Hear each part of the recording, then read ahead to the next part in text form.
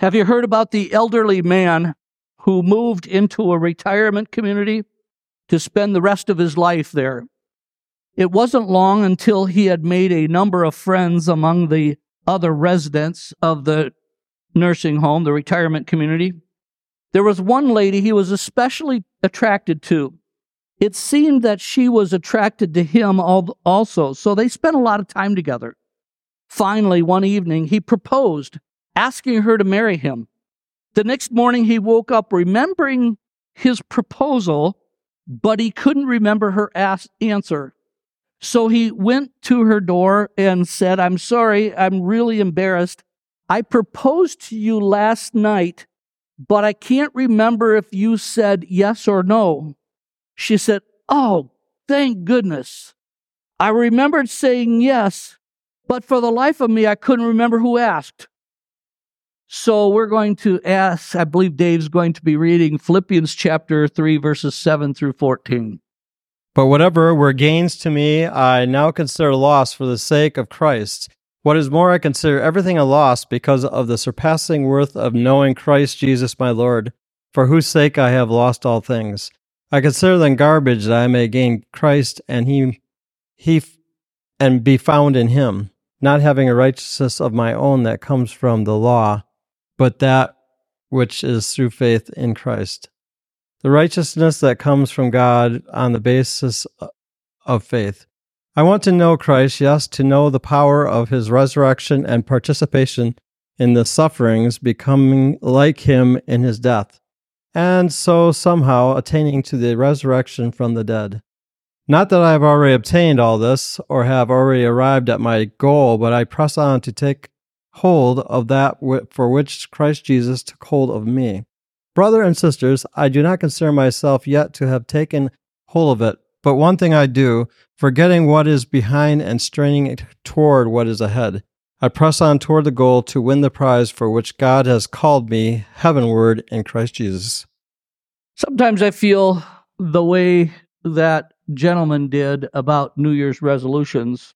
I tell myself this year I'm going to turn over a new leaf. I'm going to exercise regularly, lose weight. I'm going to do all those kind of things to improve myself physically and spiritually, and then I forget about those things or fail to carry through. You ever been there? So this year I have a suggestion for a New Year's resolution that we ought to be able to remember. It's kind of a broad and very general, but here it is. Let's promise ourselves and God that we will make a change for the better. Sounds simple enough. Let's make a positive change for the better. This year, as God's people in this church, his church, let's make this one simple resolution. We're going to make a change for the better this year. It may involve actually a series of changes, but it will be a change to move forward and be better and more positive with Christ. And so to help us do that, there are some suggestions of some ways that we can make a change for the better. The first one is this: develop a positive outlook toward life. How many of you know those people that love misery? If you ask them, is the glass half full or half empty, they say, what glass? Right? There's just some of those that seem to have this negative outlook about everything. Somebody took my glass away. I don't even know if it's half full or half empty. A few years ago, a lady committed suicide, leaving behind this note. She said, "I decided that unless life was worth living, I would just quit living." Pretty sad when you think about it. For somebody to get to that point in their life that they realize that life is just not even worth living, so they quit life. I think some people are like that. They quit living a life that is positive and healthy and whole. I wonder how you feel about life. How are you living your life? What are you looking forward to? I love going into the bank every week. When I go in there, I love to interact with the people there. I love to go to school and interact with the other teachers and students. It's always something to try to lift somebody else's day up. We need to do that. We need to have a positive outlook on life. So let's change the question. What would it take for you to feel that your life is worthwhile? What would have to happen to make you feel more positive about your life?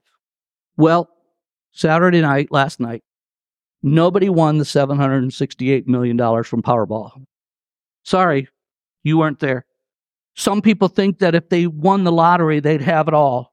Or if your marriage was suddenly patched up, would that fix everything?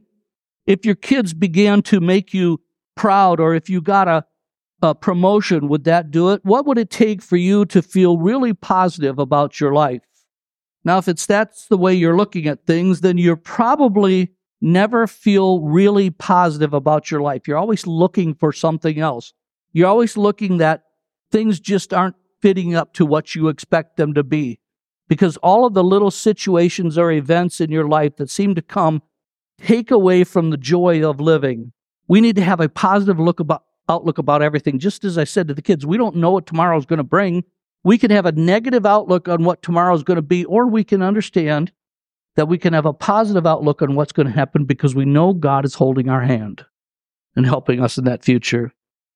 Yet despite all this, there's a writing in Philippians chapter 3, understanding that during the time that Paul wrote this message to the Philippians, he was in prison, he had been beaten, he had been chained to a Roman guard, he was under horrible conditions, and yet despite all that, he writes these positive words, "Not that I have already obtained all this or already have been made perfect, but I press on to take hold of that for which Christ Jesus took hold of me. Brothers, I do not consider myself yet to have taken hold, but one thing I do, forgetting what is behind and straining toward what is ahead, I press on toward the goal to win the prize for which God has called me heavenward in Christ Jesus." Does that sound like a guy who's in prison, chained to a Roman guard? Does that sound like a guy who doesn't think he has any kind of future? This is a guy who knows he's there for the purpose of Christ, and he goes on. In another part, he says, "For me to live as Christ, to die as gain. It really would be better for me if I were to die and go to heaven. But my purpose, it's a positive outlook on life. I am here to serve God and to glorify Christ." Now stop for a minute.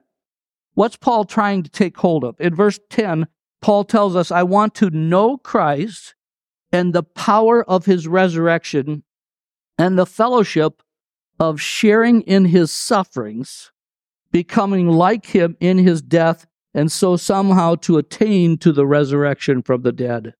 What's he reaching for? What's his goal?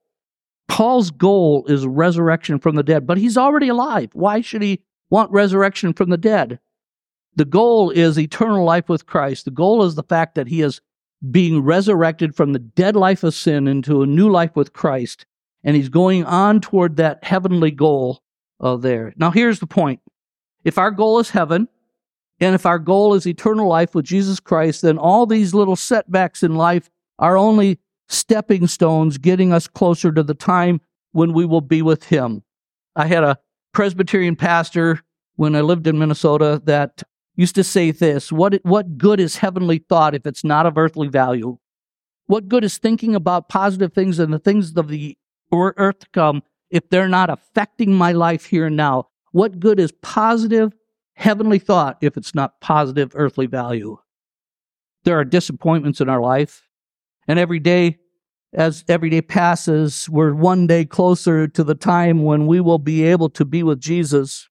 And if that's our goal, then Romans 8:28 is true for us. All things do work together for good to those who love God and are called according to his purpose. The world says that the way to feel good about yourself is by climbing the ladder of success, by having influential friends, by making a lot of money, by having a big house and lots of possession, by receiving a lot of awards, by belonging to the right circles. According to the world around us in the media, those are the things that make us feel good about ourselves. And yet, when we look at Hollywood, when we look at politics, the elite in power, we have more divorces, more sad lives, more drug addictions, and even some suicides. So even when they have all those things, they aren't positive about the outlook of their life. The world says that the way to feel good about yourself is to achieve more, to get more. But the Bible teaches us that if we are to feel good about ourselves, we should do so because God loves us. That's simple enough. We should be glad that God loves us, and that satisfies everything. You're such a treasured person in God's sight that he gave his one and only Son for you. If there was nobody else in the world, God would have done it for you. It makes you valuable, and you can feel good about yourself. Frank Peretti, I don't know if you know who Frank Peretti is, the author of the books Piercing the Darkness and This Present Darkness, and there's a few others like that. Frank Peretti said this, "It's no wonder that our young people today have poor self-images when they go to school and read books that tell them that they are the products of blind chance, that they are just accidents of nature, unplanned, unloved, and unwanted." And now they go to school and they have people tell them that your gender is not correct. You're supposed to be something else. Let's change you, make you better. Man, I'm sorry, folks, but we got a really weird world. But the Bible tells us that we are wanted, and we are loved, and we are cared for by God, the creator of all things. Jim Valvano, who was the coach of North Carolina Tar Heels basketball team, rose to fame when his team started winning championships, and it seemed like forever in a row they were winning championships. When you talked about the North Carolina Tar Heels, you knew that they were the number one team going into things. Everybody liked Jim Valvano. He was always cracking jokes and had a winning way of dealing with people. But in 1991, Coach Valvano learned that he had inoperable bone cancer. During Christmas time, 1992, he said this, "It's difficult to be thankful that this Christmas because I'm not sure if I'll be here next Christmas." And he wasn't, because he died in 1993. Coach Valvano went on to say, though, "But this Christmas, I'm getting down on my knees and thanking God for every day of the 46 years of my life that he's given me." He was positive enough about life because he realized that life is a very precious gift God has given us. It must sadden the Lord that sometimes we take this gift of life that he has given and don't treasure it for the precious thing that it is. I was at the bank just the other day and was talking to, I won't tell you her name, but anyway, I was talking to her and she said, "Are you ready for the new year?" I said, "Oh, I'm so anxious for it." She said, "Really? Was this year bad?" I said, "No," but I said, "I know next year is going to be really great." And she goes, "Really?" I said, "Yeah, I plan on starting it on this side of the ground." But anyway, so the second thing we learn is we need to develop a positive attitude toward the church. I don't say this in a self-serving way at all, because one thing that is right about a church is that our desire is and should be simply to lift up Jesus and to reach out to a lost and dying world with the message of salvation. So often we hear contrary things about the church. We hear people criticizing the church. One of the things that the infamous things that people say is all the church ever does is ask for more money. We are always worrying about how much something costs. Well, I'm glad to say that we don't beg you for your money.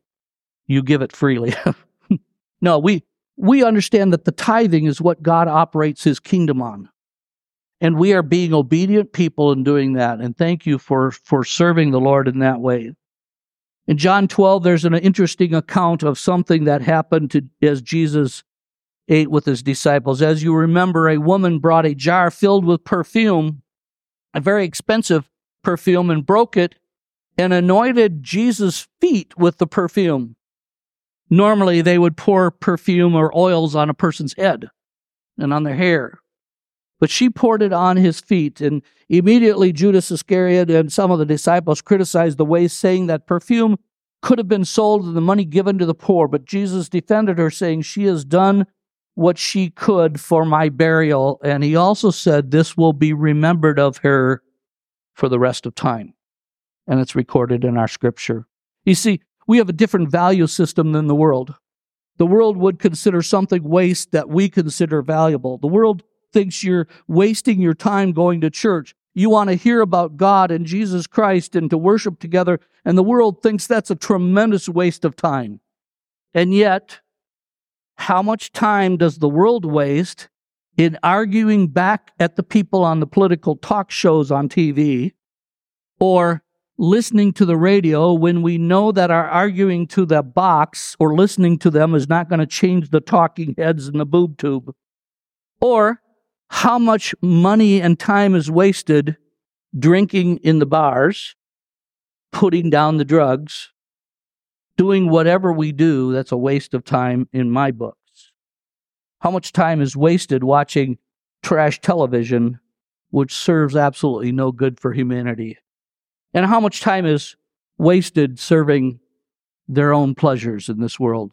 Here's another point of separation between us and the world. When the world looks at your tax return and sees that you gave away 10 to 15 to 20% of your income to build the kingdom of God, they would call it a waste. And yet, how much money is wasted, as I said, in bars or on cars or in hobbies or drugs and tobacco? Just think about this. God asked for 10%, a tithe, on your income. When you go to a restaurant, you're asked to give 20% tip. God's not even wanting a tip. He's just wanting a tithe to show that you're faithful and you're dependable. I can assure you that the things of this world that are called wasteful today are the only things that will last for eternity. Remember when the woman poured the perfume on Jesus' feet, he said, whenever the gospel is preached throughout the world, what she has done will always be told in memory of her. Now we need to understand that when we risk something for God, we could lose. We've won the big battle already because Jesus went to the cross, died for us, but we might have lose some skirmishes along the way because Satan is still very present and he's the prince of this world. And there are a lot of things going on that are not God's will. Satan does not want God to win, even though he knows what the outcome's going to be. He's trying to change the future history, if that makes sense. He knows his days are numbered. But I would rather be trying something great for God and fail than playing it safe by doing nothing and succeed. We had a similar statement in cross country. If you reach for the stars, you'll make the top of the mountains. If we keep climbing upward, focusing upwards and moving ahead and moving on, we're going to gain ground that we never anticipated gaining before. I remember running one cross-country race.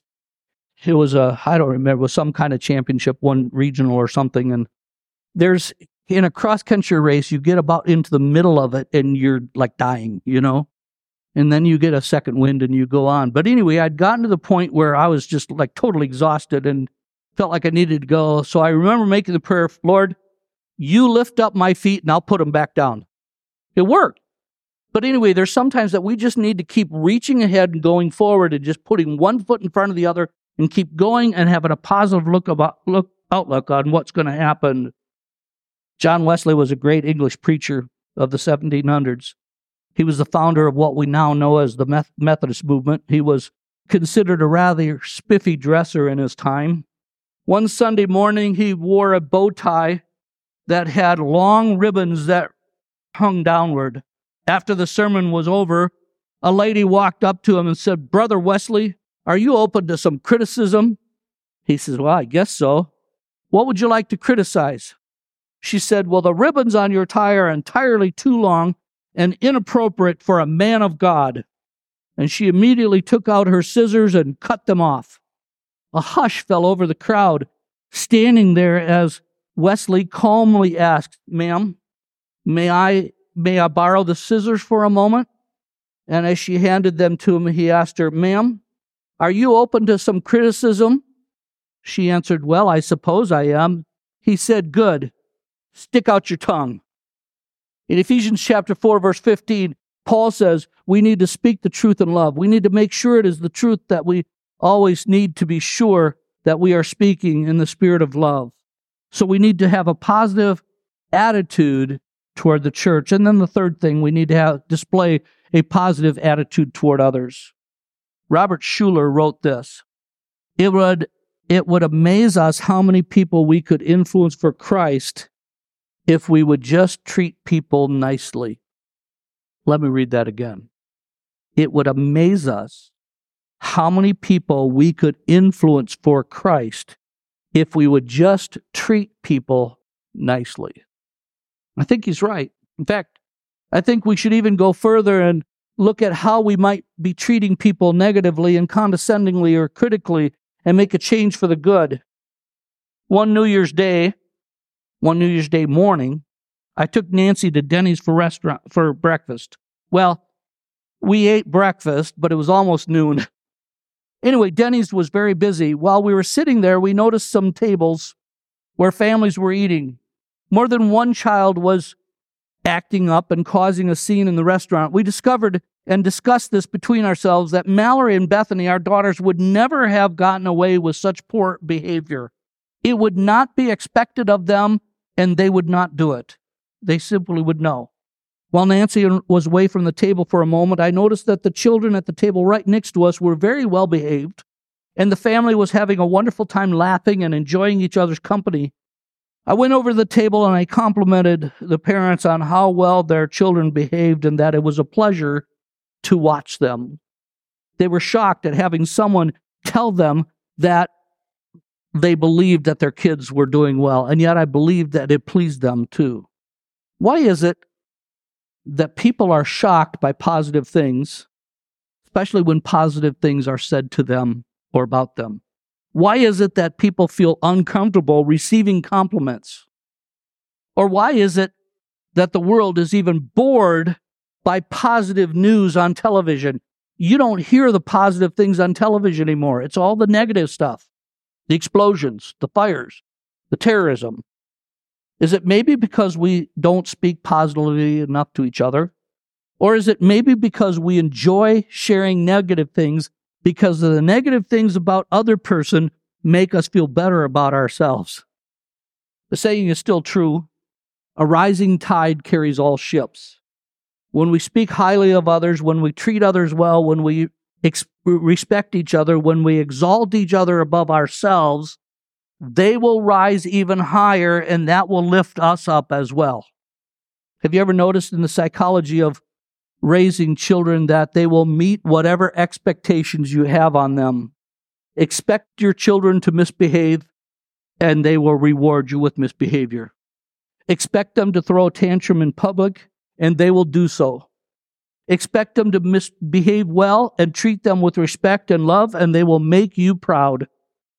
Donnie, as you came in this morning, I was thinking about you when I was thinking of this message, a story from our life. I remember traveling from Oklahoma to Minnesota to visit my in-laws over Christmas time when our girls were young. Bethany was probably only about 3 or 4 years old at the time. We stopped at a truck stop in the middle of the night for something to eat and to take a break from traveling in the blizzard of snow. When we received our meals, Bethany volunteered to pray, a 3-year-old, 4-year-old, something like that. In her own simple childlike faith, she thanked Jesus for the food and asked him to keep all the truck drivers safe on the roads that were really bad. Well, the simple faith in her prayer touched her father's heart. It was simple enough. She was just talking to Jesus. But it also touched the heart of a weary trucker. As we prepared to leave, the cashier informed us that this man had paid for our meal. He responded by saying that he had overheard Bethany's prayer, and he asked her to never quit praying for others like him. I can assure you that she hasn't. I can also assure you that her father was looking for every road-weary trucker he could find at the next truck stops wherever they stopped. This is a hard world. A world that doesn't always exercise courtesy. Sometimes it's a dog-eat-dog world. In fact, everything about our world teaches us to go for the gusto or chew them up and spit them out or look out for number one. People are jockeying for position on the freeway and in the boardrooms, and they're filled with all kinds of stress and anxiety. But the church must be a place where anyone can come and be accepted and loved and encouraged and built up, a place where there are people who can help carry their burdens. And my friends, your home is also your church. May it be a place where people can come and feel the presence of Christ and the love of Christ and the care of Christ through us. Pleases me to no end when I see visitors come in and watch as you greet them after the service. Trust that we can carry that out in the days to come and follow up on those initial visits to welcome them into the fellowship of our family here at this church. When the church is operating at its best, the way that Christ intended for her to operate, there is no other force for good like it. And I can assure you, it pleases the Father in heaven to no end. When the church operates the way Jesus wanted it to operate, he said, I will build my church and the gates of hell will not withstand it. The church, the people of God, not the building, the people of God will bombard the gates of hell with the love of Christ. And people will come to know Jesus. Maybe almost automatically when we show them the love of Christ. When Terry Bradshaw was inducted into the Football Hall of Fame, he mentioned other players who had played with him and said, this honor would mean nothing to me at all if I didn't have people like that who loved me. And it's true, people do need the Lord, but people also need people. There's a song that goes like this: people who need people are the luckiest people in the world. And yet, more than the fact that people need other people is the fact that people need positive people. People need a constant positive influence in their life. Maybe that resolution, more than any other, ought to be your New Year's resolution to make a change for the better. I'm going to be positive as I look at my life. I'm going to be positive as I look at the church, and I'm going to be positive as I look at others. I'm going to look at what I can do to lift others up and to lift up the church and to lift up the reputation of Christ in this community, in my family, in my neighborhood, in my schools, in my workplaces, by the things I do, the way I talk, and the way I live. Later in Philippians chapter 4, Paul writes these words: Let your gentleness be evident to all. The Lord is near. Finally, brothers and sisters, whatever is true, whatever is noble, whatever is right, whatever is pure, whatever is lovely, whatever is admirable, if anything is excellent or praiseworthy, think about such things. Whatever you have learned or received or heard from me or seen in me, put it into practice, and the God of peace will be with you. Nothing negative in that. May I suggest to you that as we take this resolution seriously and as we begin a new year, and it filters down into every segment of our life, that this year will be one of the best years you've ever had. 2024 is going to be awesome because you are in God and God is in you. We're a year closer to heaven than we were this time last year. That's pretty profound when you think about it. You know, it seems like the years are going faster and faster. Maybe that's just because I have 66 years of perspective to reflect on. We need to place the past, the present, and the future of our lives in God's hands and allow Him to use us to glorify Him in the future. Many things about tomorrow I don't seem to understand, but I know who holds tomorrow, and I know who holds my hand. Man, folks, life doesn't get any better than when we're with Jesus.